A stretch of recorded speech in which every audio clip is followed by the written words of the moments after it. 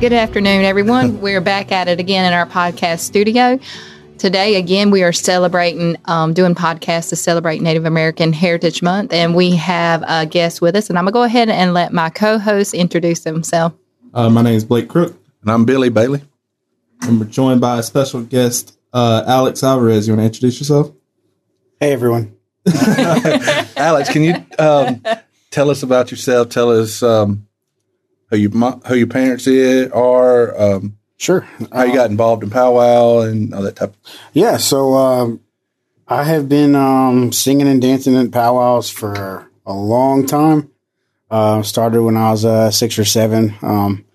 My mother, her name is Mary McElvin. She was aware of her Creek Indian heritage from my grandfather, and she really didn't know where to start or what to do, so that led us to local powwows in the Northwest Florida, South Alabama, and that's kind of how I got my start, dancing tiny tots. I think I was like a fancy dancer, but without any bustles. And then, it kind of grew from there.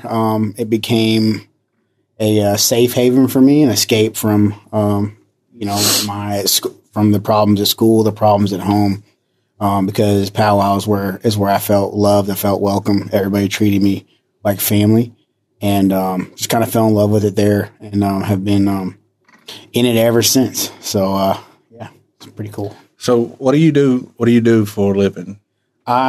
Several things. So my main profession is an educator. I have been teaching in many different traditional and non-traditional roles for about 16 years now. I'm currently the gifted specialist for Escambia County, Alabama. I teach at all over, all the way from Bruton Schools, W.S. Neal Elementary, and Neal Middle School, Flomaton, as well as all the Atmore feeder patterns, Huxford Middle School, and Rachel Patterson. So I really love what I do. Before then, I taught middle school at ECMS, and I did a long-term sub for a little while. You name it. So it's that's my main profession. I'm currently in grad school for gifted education at Troy University.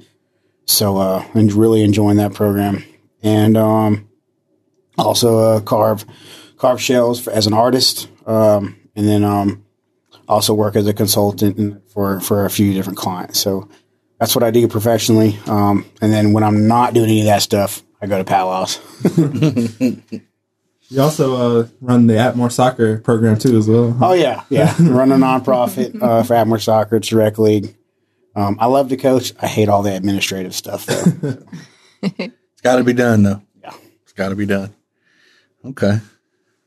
So where y'all want to go? Yeah. So kind of the basis of the series that we're putting out is on powwow etiquette, what goes on at a powwow. So I think we reached out to you to talk a little bit more about the drumming and singing concept of a powwow. So like the contest, what it means to be around the drum and stuff like that. So one of the questions that we began with Greg was, what is a powwow to you? Like, what is the historical term to you? What is it personally to you? So what is a powwow?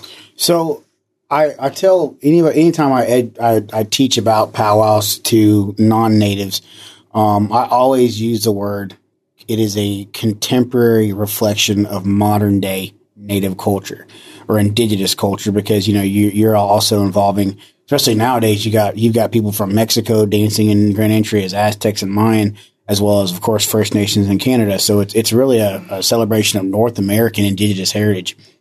And, it's evolving. Of course, what you see in the arena today and with the songs you hear are not what you would see on 100 years ago. Everything's evolved. As native peoples, we always evolve. Nothing stays exactly the same. And the spirit of competition has led to, just this onslaught of professionalism inside the power arena. We talk about singing, yes, there's two styles, Northern and Southern, but you compare Northern style singing just from 40 years ago, sounds completely different. That's a big difference. Yeah. I sing with a really well-known drum group called The Boys as well.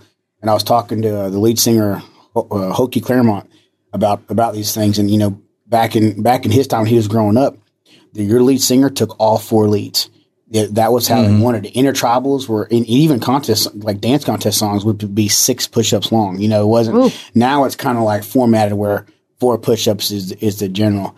And, nowadays, drum groups, they get judged on their versatility. They actually want more people to lead. So I know I'm kind of jumping around here, but yeah, so powwows themselves today are a modern look at Native American culture. Anybody who participates in the powwow, you have to pay homage to the tribes at which originated these dances. I feel like we're kind of getting away from that. Your Southern Plains dancers, your straight dancers, they typically, you have to have permission from Osage or Pawnees or Kiowas or Comanches for the style that you dress. You want to make sure that you're reflecting a healthy image. Jingle dress dance. If you want to seek out mentorship from the Great Lakes, because that's where that dance starts from. Mm-hmm. Fancy shawl and men's fancy are a little bit different because they started in the 1900s. Men's fancy with a guy named Woogie Watchtaker and Gus McDonald after World War II. And women's fancy much, much later, early 1970s.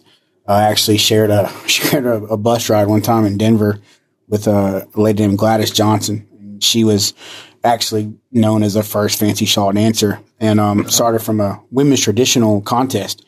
And back then, when she was growing up, the contests ran a lot different. They would just sing until the judges picked a winner. And so, wow. Yeah, so they were on their like 16th or 17th push-up. Oh, Lord. And the judges still couldn't decide. So Gladys took that shawl. They were dancing Northern traditional. So Gladys took that shawl off of her arm and put it around her shoulders. And instead of doing the bounce step because her calves were burning, she started to dance like the males do. And so instead of dancing stationary, she started to move and twirl. And that was literally the birth of the powwow, of fancy shawl dance. I don't remember what powwow that was. Mm. But so I guess my main message is that everything changes. Everything evolves. And, if you compare that to like a rodeo, even that's a culture in and of itself. So powwows are a subculture of this country. And it's a very, very popular one amongst tribes and non-Indians. There's people who love to go see the showmanship that people put into their singing and dancing now. Well, I've caught a couple of things from you, Alex. So, and thank you for that explanation of powwow, because a lot of people have like their own different explanations of powwow, like what it means to you personally. So, but I did take a couple of things from that. You had mentioned like Southern and Northern. We're talking about different drum groups and things like that. For people that don't know the difference between a Southern and a Northern group, can you kind of break that down for us? Sure. So your Southern style of music, they're called Southern style because of where they originated in the United States. So if you were to take that Central Plains region, all right, and start with North Dakota or the Dakotas, Montana, Wyoming, consider that the Northern Plains. And then Iowa, Kansas, Nebraska, Oklahoma, Texas be considered the Southern Plains. The music that was generated from the Southern Plains became known as Southern style. The music that was originated from the Northern Great Plains became Northern style. Ironically enough, there was a time when these songs were you couldn't really tell the difference. They just sang. Some people sang higher pitch, some people sang lower pitch, but it was still the same style. And that's really cool to see how it's, kind of spread out from Southern nowadays is lower voices, deeper bass, having 3 beats for your downbeats in the middle. And they typically sing for your Southern categories. You have men's straight, men's fancy, women's Southern cloth, women's Southern buckskin. I think that's it. Those are the categories that Southern groups are responsible for. Northern groups are responsible for all the dances that originated from the Northern Plains. And so that's still a split that we honor today. And it's interesting enough, like, you look at how the heck did powwows come to the Southeast? Like, because it's not something that we all grew up doing them, but, our grandparents and great-grandparents sure enough didn't. And so there were a lot of guys who were starting to venture out of Oklahoma because that's kind of like the closest high concentration of Native who had, you go to the Quapaw powwow, their flyer says 198th annual. So like they haven't stopped, ever since ever since removal, they've kept their powwows going on.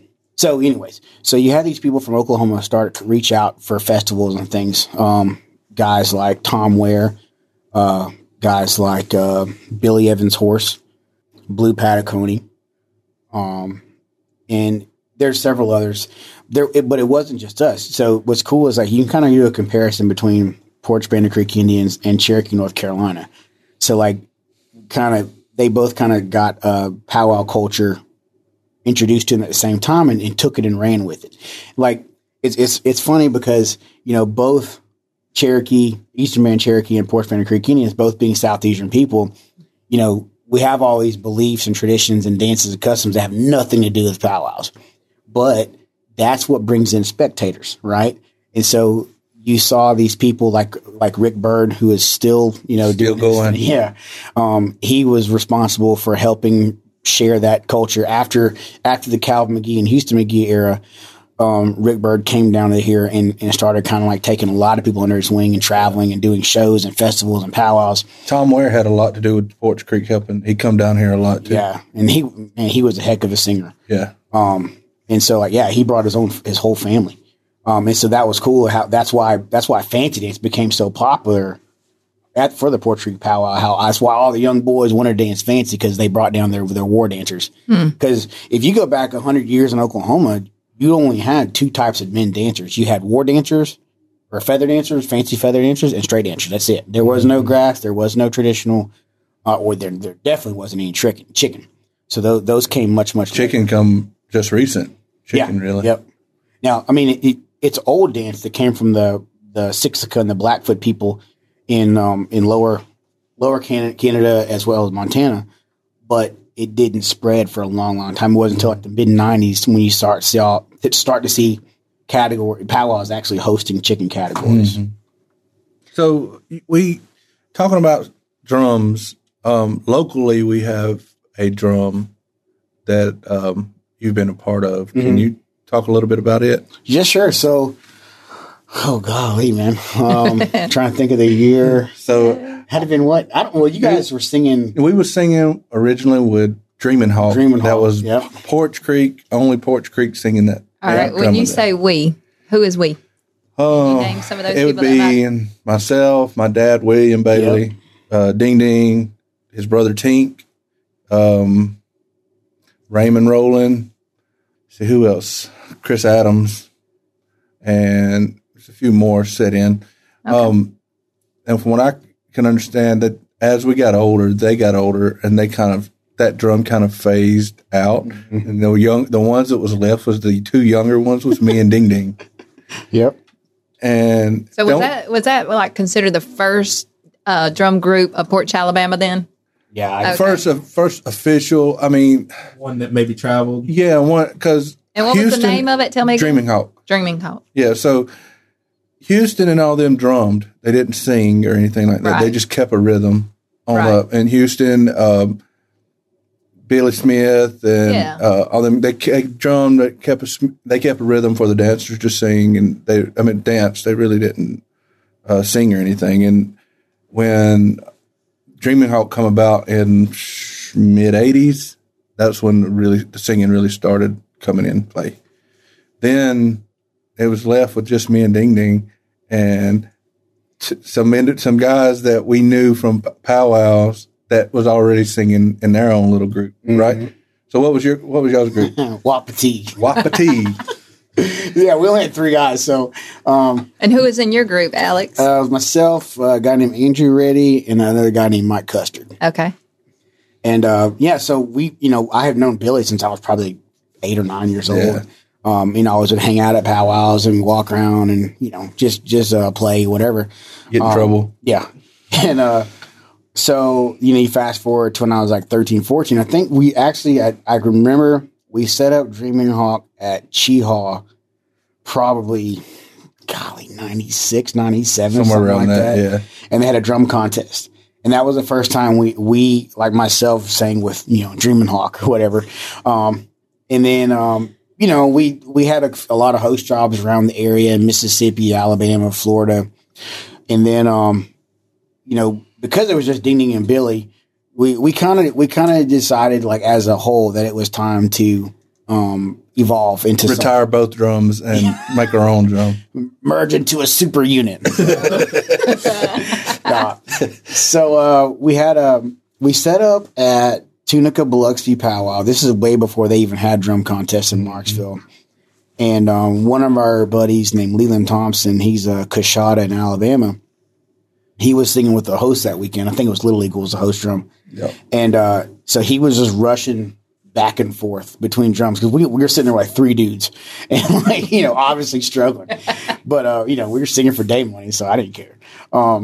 So he kept on coming back and forth, and, he really enjoyed, because we were always just cutting up, don't really take much seriously. So we kept on doing that. Like, I don't know. We set up a little powwow. We set up powwows. We went to Hollywood to Seminole Powwow. Well, that was after we actually formed Medicine. Oh, yeah. We were still Dreaming Hawk at that time, right?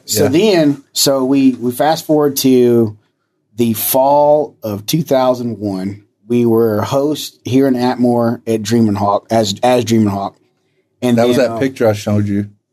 Mm-hmm. And then the very next, so it was really cool. Like, back in the 10, 15 years ago, there was so much more going on. Like, you could go to an event pretty much every weekend of the fall and every weekend of the spring here in the South, and it's kind of sad to see all these committees kind of fall apart now.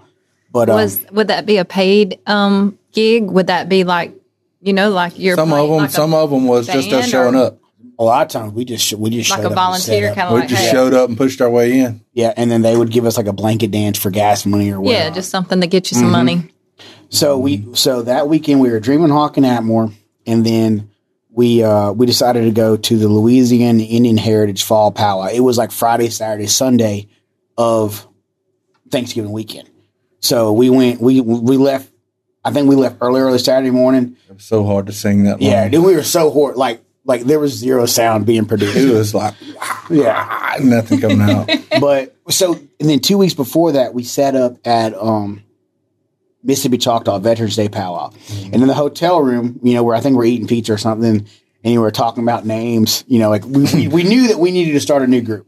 So, everybody's throwing out names, and mine were really dumb. We was coming out with some wild names. I want to know, do you recall any of the games? I remember mine that got vetoed, and that was Warbird. Warbird. I remember that, Warbird. Yeah. Billy, did you have one? I don't think I did. I think Medicine Tail ended up being a combination of the two. Yeah. Of something one of us come up with and another one. Well, so Leland, when he mentioned Medicine Tail, he told us, we were like, isn't Medicine Tail already a name? Yeah. We're like, no, there's no other drum group named Medicine Tail. So after that, he finally told us how he came up with that name.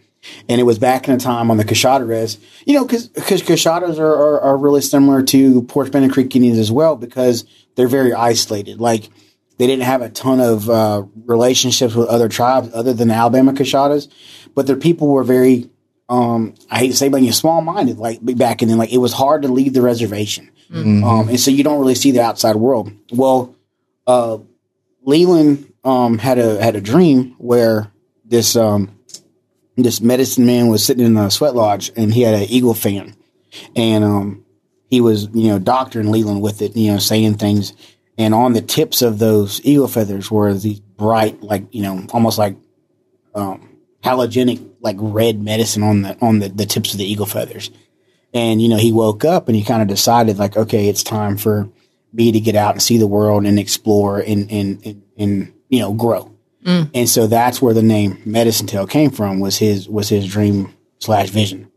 And so ever since, then we finally, that was our first powwow set up as Medicine Tail. I mean, 2 months later, we're in Hollywood, Florida, the Seminole Tribal Fair. We were scared to death too. Yeah. Man. It was wild. Competition as Medicine Tail with like 5 of us. Yeah.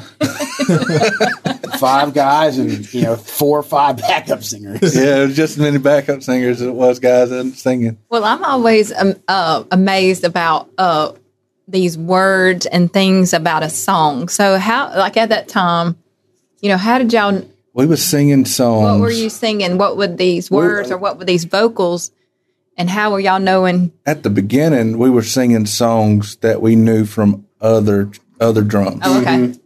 We were feeding off what other drums we knew their songs, and Alex was really good at remembering those songs, and we would kind of go from that. Kind of like just mimic and kind of like make it your own a little bit. Kind of like okay. And then Leland, I mean, he's not even known for it, in the country, but he is one of the best song makers, that I've met. And he grew up listening to Blackstone, which is a very, very popular group from Canada, and that their style of singing is very powerful. It's very harsh. It's in your face, and the rhythms. And so he mimicked, in being a fluent Coshada speaker, he mimicked the Blackstone rhythm with Coshada words and made some amazing melodies. So we were singing probably 75% Coshada word songs, and the other 25% were some of my straight songs, and then maybe one or two Creek word songs as well. That's pretty cool. And we was doing that really quick. Like it come along pretty quick. Earlier you were talking about a push up, and you were talking about different leads. Were y'all following what you're saying now with the regular 4 push up kind of song, or were you did you have your own melodies of song? That transition of song. So the push ups I was talking about, that's a form. Right? Mm-hmm. You have to have it's basically like a verse. And so in singing, you have full verses are separated by leads. So you're going to have 4 leads. Now, when you say lead, I always consider that a soloist. Is that correct? That's a soloist. Okay. And then you have the answer of that lead. Mm-hmm. And then the body of the verse begins. Okay. And then you have a half verse. So it's like a break between the first half and the second half. If you're a Southern style, you're going to put three downbeats there in the break. If you're Northern, there's no beats go there, and then your downbeats come in the second half of each verse. And so like that form is something you have to follow. Like nowadays, because that's what your dancers expect. That's what everybody expects. And so you have to stay in that form so that people understand where it is. Now with intertribals, it's a lot different. Like if you want to sing 6 or something like that. Just to keep the flow going. But it's almost like you're composing. Oh, so would you consider yourself a composer? Oh yeah. Yeah. It's you could break these songs down by melody and by tunes and by the words. And I mean, I've seen it done before, where people produce sheet music based on, what a powwow singer sings. So yeah, it's on the same level. So it is technical, just like any kind of song. You have, your highs, lows, your upbeats or whatever you're saying. Your solo is coming in, which is your lead, and then you have a certain length of song or so many parts of a song, and then you also have parts in there, which is I guess you're calling a low beat. Is that would be your honor beats that you're kind of going down? Now, explain a little bit as far as somebody that would come to a powwow.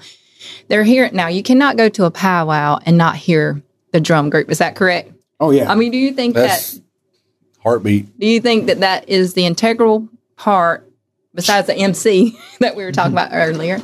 Well, without a drum, you don't have a powwow. You don't have dancers. You don't have music for them to dance to. Right. And they are the one single element that can make or break a powwow. Right. I've seen it both ways. You have one drum group show up and they have to sing. They're responsible for all the songs.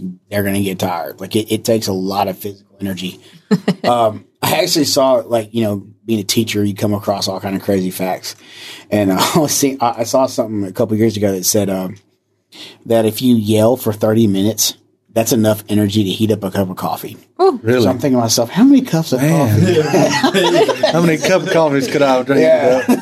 I might try to. Is that burning calories? But I mean, some weekends after we especially a host drum job, a 3-day host drum job, like my abs literally hurt from pushing. And that's a lot of physical work on the body. Mm-hmm. I mean, not only your voice, but like you're saying, trying to drum and then trying to, that's a lot of physical labor, mental labor. And I mean, that's a lot. So a question I get asked a lot at powwows, or they've seen me sitting at the drum, and then I'll be walking around like, what are you saying when you're singing? So can you explain to people that don't know what powwow music is or drum music is, what are you saying? Are you saying anything? Yeah. So the way I explain that to people is, we have these singers like, Mariah Carey, Whitney Houston. I don't know any new music you young whippersnappers listen to. But at any time, you might have them carry whoa, something like that. And I can't remember the musical term Vocals. for that. Yeah. So it's just a vocalization. So you are literally singing a tune. It'd be like me singing "Mary Had a Little Lamb" without any words. Dun, dun, dun, dun, dun, So it's just kind of helping dun, keep dun. rhythm. You're keeping that vocal with the rhythm. Right, exactly. And so these melodies are gifts, right? They come from creation. They come from, even the radio can influence. Like I know there's one guy who made a powwow song based off of that. I don't know. It might be like the 80s, that Poison Ivy. Poison Ivy. So then you change that.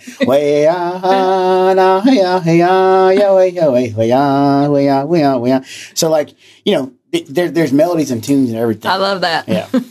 But there's also songs where you incorporate language in as well. Definitely. Yeah. So then the other side of it is singing word songs where you're actually singing sentences or phrases in languages. Singing with the boys, we sing in many different languages. We sing in Lakota, we sing in Cree, we sing in Anishinaabe from Ojibwe, and a few others. And we sang a song at San Manuel Powwow a few weeks ago, a big one in Southern California, where one of our song composers named Bud Day, he made the song for like Men's Grass or Men's Fancy, that actually had Ho Chunk, it had Anishinaabe, and it had Sioux all in the same song. Wow. And it was really cool. I mean, he's like one of the wizards. So that's the great thing about a composer. You can kind of, if you're composing that song, you can kind of put that on there, but it's just keeping that same style of song so that when you're drumming for your dancers, they know that flow of song, correct? Exactly. So yeah, the dancers really care about tempo. Yes. You don't want to sing a fancy song for cloth. Right. They wouldn't be able to dance. I have seen cases where people have came up. We went to Arizona State University powwow one time, and we sang an Ojibwe song, which in Southwest there's not many Ojibways, who live there. But one guy was dancing in a tribal, and he came up and he says, "What were you saying in that song?" And so I told him, because you have to know the translation. And he was like, right on, man. Yeah. He was testing. He was testing. That you. was a test. Yeah. Could you imagine if I said, I don't know, we just learned it. We just learned that song. So, you got to take it serious. Exactly. Yeah. Well, that's pretty awesome. And I know you've composed a number of songs that incorporate the Creek language in it as well. Yep.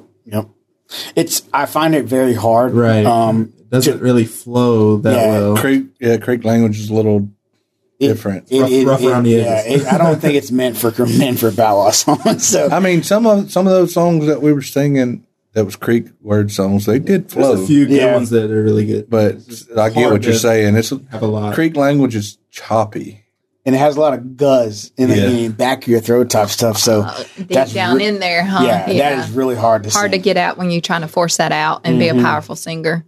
Exactly. Well, that makes so sense. But then let me ask you something, because I'm the only woman in the house right now.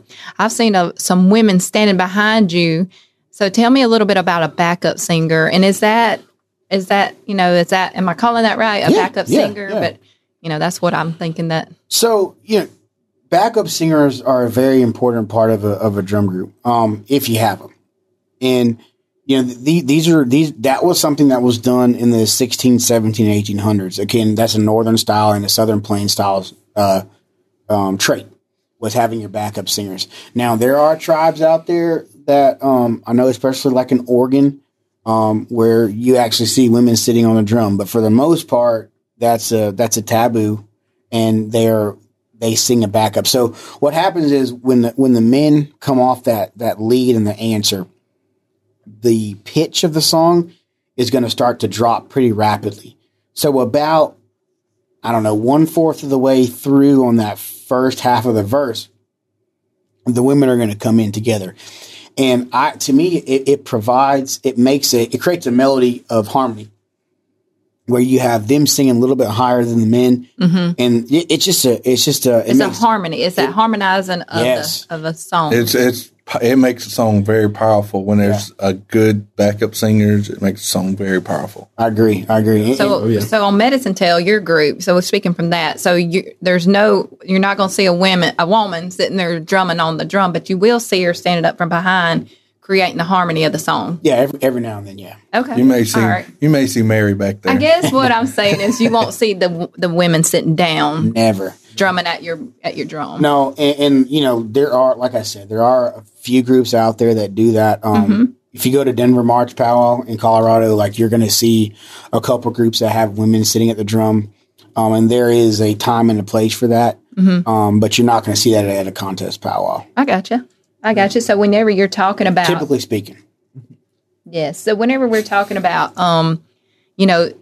powwow again is coming into this more of a contemporary type of, we were saying maybe a style of living or like a way of living, because now then a lot of majority of the powwows, your dancers are coming, they're dancing for competition. There's also a portion of that to where you're also drumming for competition. Right. Is that correct? Oh yeah.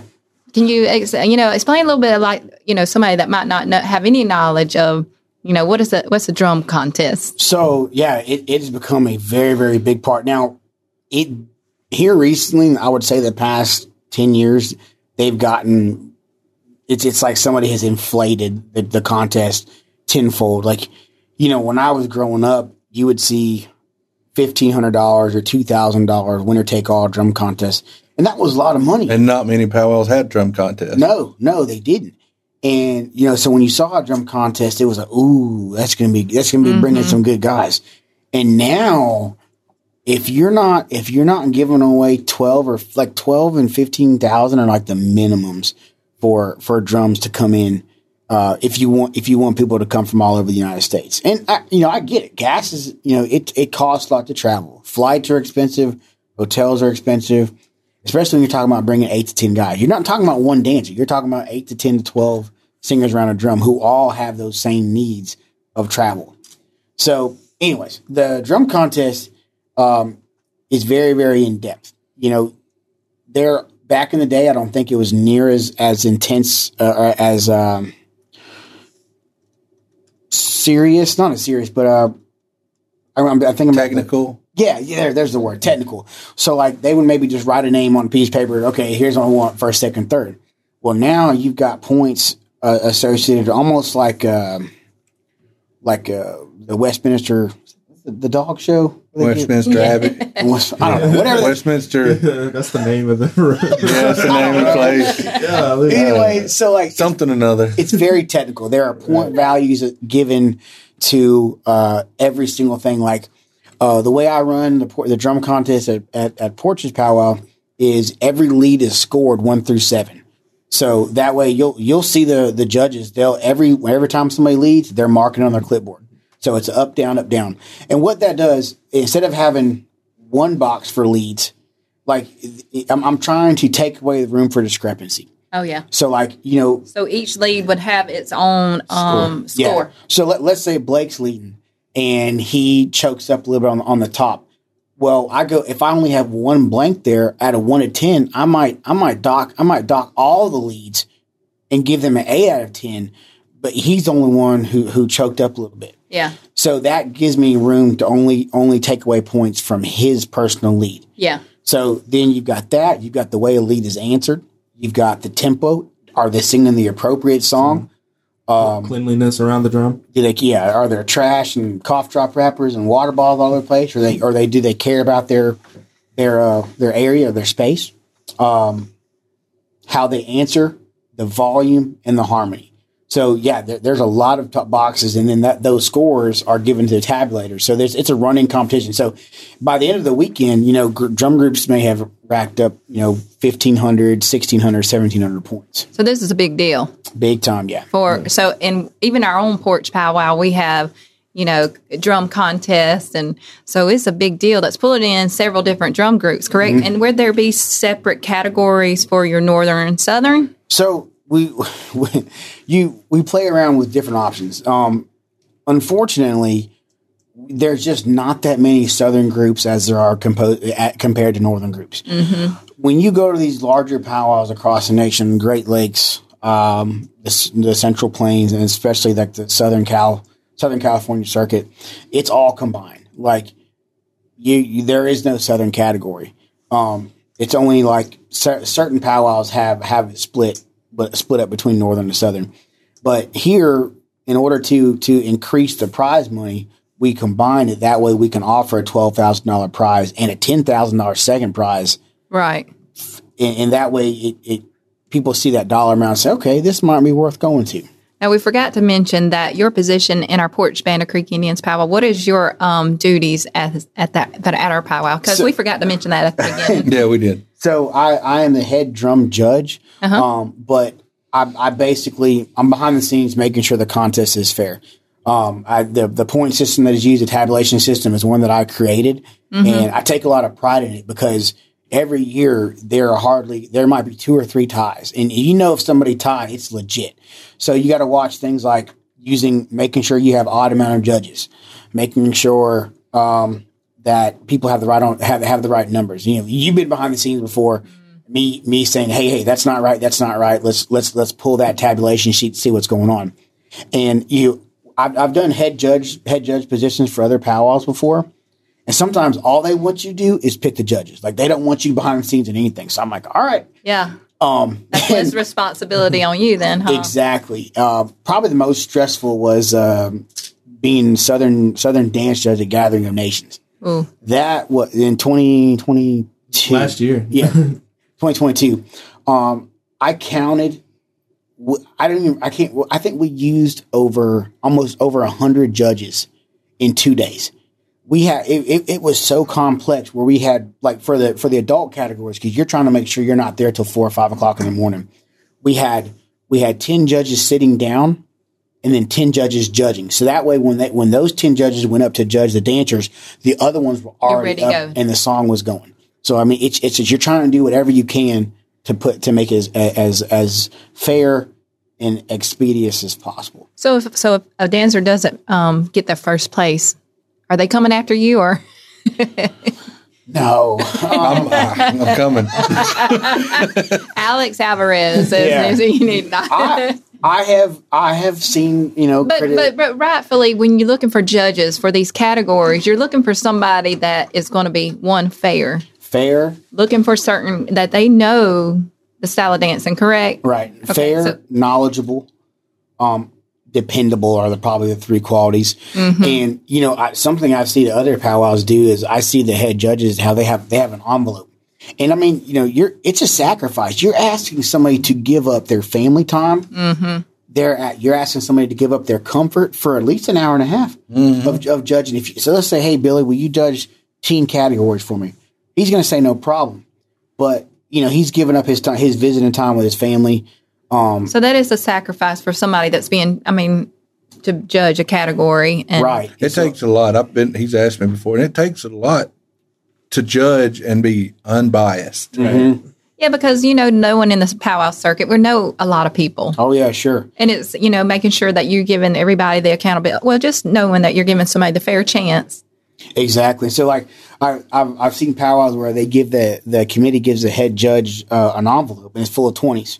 And so after the judges are excused, the judge shakes their hand and gives them a $20 bill. Oh, wow. You're not giving them much, but that's something that you could eat on. Yeah. And so that's a way of saying thank you. Yes. And it makes people feel a little better about it. Feel a little appreciated. Right. Yeah. Right. I personally, in my mind, feel appreciated just because I'm being acknowledged that I know and I'm respected enough. I'm trusted enough to know that by them, and I feel good about that. Mm-hmm. Well, Alex, you also mentioned that whenever you're being judged, now I'm jumping around, but I did want to come back and recirculate back to something that you had mentioned about being judged, about your space, cleanliness. Why is that so important? And I mean, what is that circling around all of that? So that's an old teaching. All right. There are certain, I talked about how new and modern powwows are, but there are still elements that are very, very old. And being a drum keeper is an old responsibility. It is a blessed burden, so to speak. It's a high honor. It's a privilege, but you have to hold yourself accordingly. And that kind of goes into the responsibility part where, some of these powwows, the older ones, they might even say you must have 5 people sitting at the drum at all times. Mm-hmm. That's being super, super strict. But keeping your area clean goes back to a time when these drums were used ceremonially, and they are still used ceremonially. Mm-hmm. A lot of the songs that are sung, well, not the songs are sung, but the singers themselves participate in big drum ceremonies, which is what is the equivalent to our kind of like green corn mm-hmm. of the Ojibwe people. They use a lot of the same instruments, and so like that respect that you have kind of carries over from the traditional culture into the powwow culture, and you still have to represent yourself well, because for whatever you think of powwows, no matter what your idea of them are, is that it is, for some people, it is spiritual.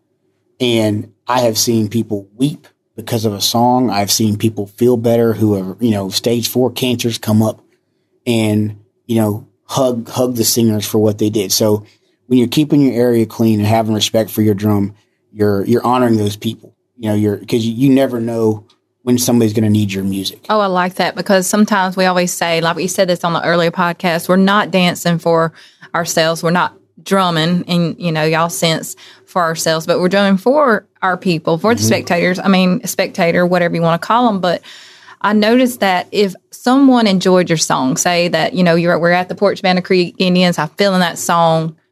What's some way that we can show a patronage to your drum group, without disrespecting? Yeah. So if you like a drum group's music, if you feel moved to, you can go shake their hand. You can take pictures with them. Mm-hmm. And then it's always customary to put a monetary value on the drum.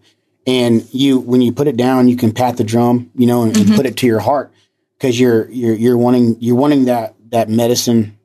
Because we just talked about energy. You got 10, 12 guys around a drum, singing their heart into a drum. That's energy. And so some people feel that energy can make them uplift their spirits physically, mentally, or emotionally, mm-hmm. or even spiritually. And so I've seen where, people put monetary value down, 10, 20, dancers who win specials to your music, they're coming down and putting $100 bills down. Right. And what's cool with singing with the boys is that typically what we do after a powwow is over, we have like this pocket of money that people have thrown on the drum, and we take part of that and we find an elder who is sitting in the audience. Oh, wow. And we go up and shake their hand and say, this is from TBZ. So it's that always makes that's good. Yeah, that's a great thing. We always talking about giving back. We always thought we were talking about head staff, how sometimes they get paid, but then you're also giving that money back to, your support staff and people that are helping you, because without that, so just giving back to the powwow, I like that. There's respect, kind of sense. Definitely. So, being around powwow, sometimes if you're ever walking around a powwow, you'll see drum groups cover their drum, whether it be a blanket or, mm-hmm. they may turn it on its side or anything like that. What is the significance of maybe the blanket being on the drum? So 2 things. Number 1 is keeping grandpa warm, where it, not just physically, but also, emotionally as well. Like, the humidity, depending on where you sing, the humidity can wreck your hide. So if you want it to have less of an impact, you cover it with a blanket. That way the humidity doesn't have such an impact on it. A lot of drum groups carry small heaters with them to help, if their drum needs to be tightened or something like that. But then also that is just one of those protocol things. That's word I haven't used much, but it's protocol that when you're not singing, is you cover your drum up as a sign of respect. Mm-hmm. And then sometimes you'll see people put cigarettes or tobacco on the drum. Mm-hmm. What's the significance behind that? So tobacco, or in the modern form of cigarettes, it's an offering. Traditionally, tobacco these days is you of course you've got your smoking hazards and whatnot, but tobacco in its purest form, it's harmless. And especially what I've been told is that back in the day when these people were when our ancestors were smoking, they weren't inhaling. It's not like they were, ingesting the nicotine, the harmful chemicals. Mm-hmm. And so tobacco represents a mechanism to carry when it's burned, to carry your prayer up. And so it's a very valuable herb. And giving a drum group that, they're able to pray. And so that's a traditional offering. We talked about something earlier about an eagle whistle and talking about how that's an honor. Can you explain a little bit about a drum group receiving that whistle? Yeah, so that's something that I'm not too educated on. I just know a little bit about. There are designated whistle carriers from different tribes. Most of the whistle carriers are going to come from your Lakota, Nakota, and Dakota peoples.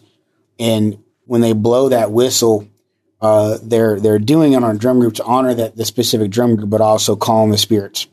And so at that time, you might hear the MC say, no pictures at this time, no photography at this time, no recording at this time.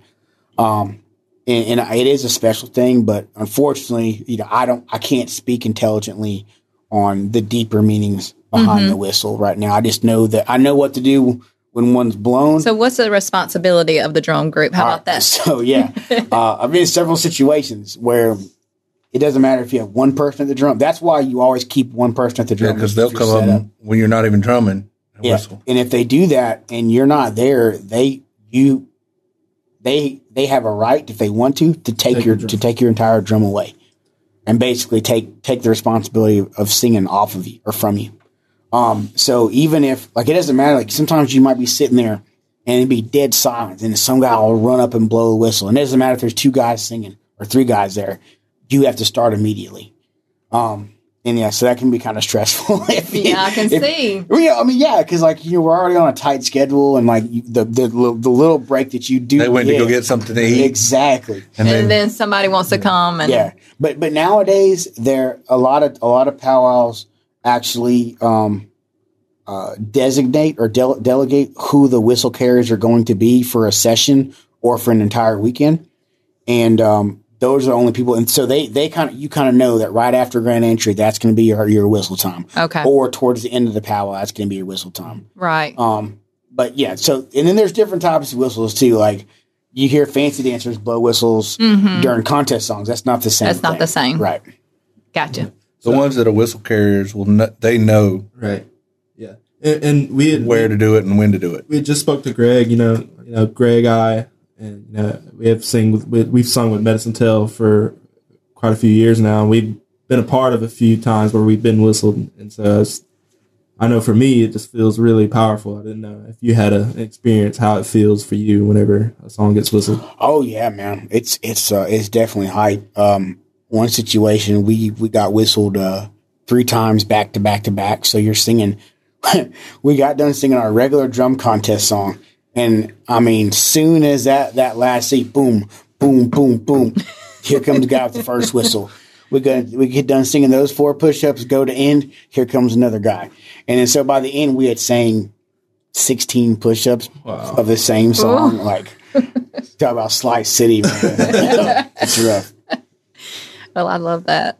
That's so good. Is there anything, Alex, that maybe we have missed about, something that doesn't know anything about a drum group or something that maybe this podcast would help? Yeah. So the thing that I'd like to share with you all is how I've started singing. A lot of the guys that I sing with, they come from singing families, where their freaking grandfathers and great grandfathers and fathers have all been a part of a successful powwow drum. So they were able to grow up, as 2 and 3 years old, learning songs, learning melodies, learning tunes. And, they kind of just fell in place to it. There's several family drums that are still into play now. Probably the most well-known one is Mandaree. Mm-hmm. Mandaree singers, from 3 affiliated tribes in Fort Berthold, they have the original Mandaree still going, but they also have 3 drum groups that came from all those guys, Young Bear, the Descendants, and, that might be it, those 2. But all those guys are family. They're all brothers and first cousins, and their dads all sang together. So they're just continuing. But for people like us, where we didn't have that connection, I remember buying a cassette tape, the 1992 Gather Your Nations cassette tape, It was purple back then. Like, it was big news when The Gathering came out because it was like all different color, red, green, purple. Like, you'll see different color tapes. And every day after school, I would play that cassette tape in my room. And I had a 5-gallon bucket and a stick, a drumstick I made out of a T-shirt from a branch outside. And I sat in my room and I imitated, I mimicked, and I learned every single song on that cassette tape, side A and side B. And it was all Northern music at that time. And so I started off singing Northern. And I basically was self-taught on the melodies, the style, how to sing where you're not singing on beat, where the beat kind of flows with the song. And that was where I got my start. Now, after that foundation, then I had mentors. I got to mention Kenneford Kelly, lead singer from Rocky Park Singers. We lost him in COVID, but a humble guy, has sang with some of the best drum groups around. And he taught me a lot about singing. And I met him when I was 12 or 13. He kind of solidified what I was doing. He wasn't afraid to tell me what I was doing wrong. Mm-hmm. And I worked hard to adjust those things for the next time I would see him somewhere. And so my main message is, there are several people around the community now that can help guide you on getting your start into singing. But at the end of the day, it's all about you. If you want it bad enough, get a 5-gallon bucket, just go play YouTube and start learning. Well, that's kind of how we feel about singing and dancing. It's kind of like if you want to learn to dance, hey, we have technology now that you can definitely, look on YouTube. Oh yeah, there's learn. No more excuses. And we have a lot. If you want to do it, it's there. Yeah, we have a lot of youth around the Poarch Creek community that I think that this is almost like a mentorship, like, around the drum group. I mean, I know y'all say that y'all all like to cut up, but there's a time of seriousness and a time to cut up. But, what would you recommend, like what you're saying with our youth, that they're interested in drumming and learning to drum? Hey, do it. Like, sit around, go get you a tape or go and ask, somebody that's been there, yourself, Billy or Blake or Greg, some of these people that have been there. Don't be afraid to ask. Is that kind of what you're saying too? Well, yeah. And then also, I think if they ask the right people, like, Blake, he started singing with a youth powwow drum group. Right. Named Edo Majesty or New Tree. Yeah. Well, what? No, so like it was him, Ricky Reed, Bo Raymer, Bakari Raymer. Ty Hill. Yep, Ty Hill was there. I think we need to get that going again. Bryce McGee's another one. Tom Rowland. So all those kids, man, like they wanted to learn how to sing. So back before the old Shadland building became whatever it is now, like that was part of the Boys and Girls Club. So we would meet there, like, was it every Tuesday or every Wednesday and have drum practice. And the kids got so good that we actually got a couple of host jobs for them in different powwows. We went to some powwow in Miami, Oklahoma.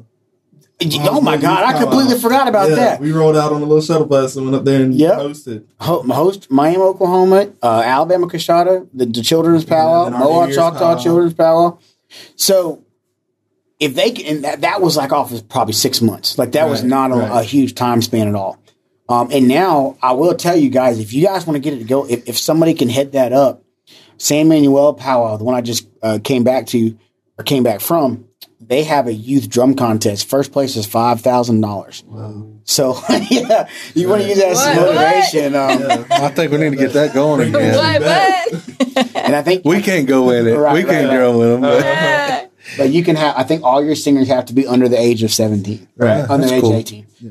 So, there is definitely room for drums. When Billy and I were growing up, it seems like there were so many more drum groups and so many more powwows in this area in the Southeast. And now they just kind of, people get older, people get jobs and lives and families. And that sometimes pulls people away. And there's definitely happened to me. Yeah. I mean, got to take care of your family. Yeah. So for a little while, I was just pulled away. Responsibility and, you know, things like that kind of take precedence, and then you have to do what you got to do. Well, I do like that, you know, just kind of do it for yourself. You know, don't be intimidated. You know, there's people out there willing to help. And if you get a no, don't stop there. That's what I tell people. Like, there's going to be a yes. There's probably 10 yeses to the one no.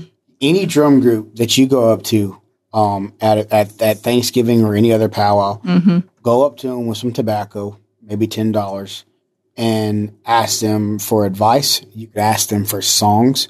If a person, that's what we used to do when we were younger. I remember going up to Harvey Drever from Whitefish Juniors and $10 a cassette recorder and a pack of smokes. And that guy said, yeah, I'd be happy to. He's one of the most well-known singers in the country.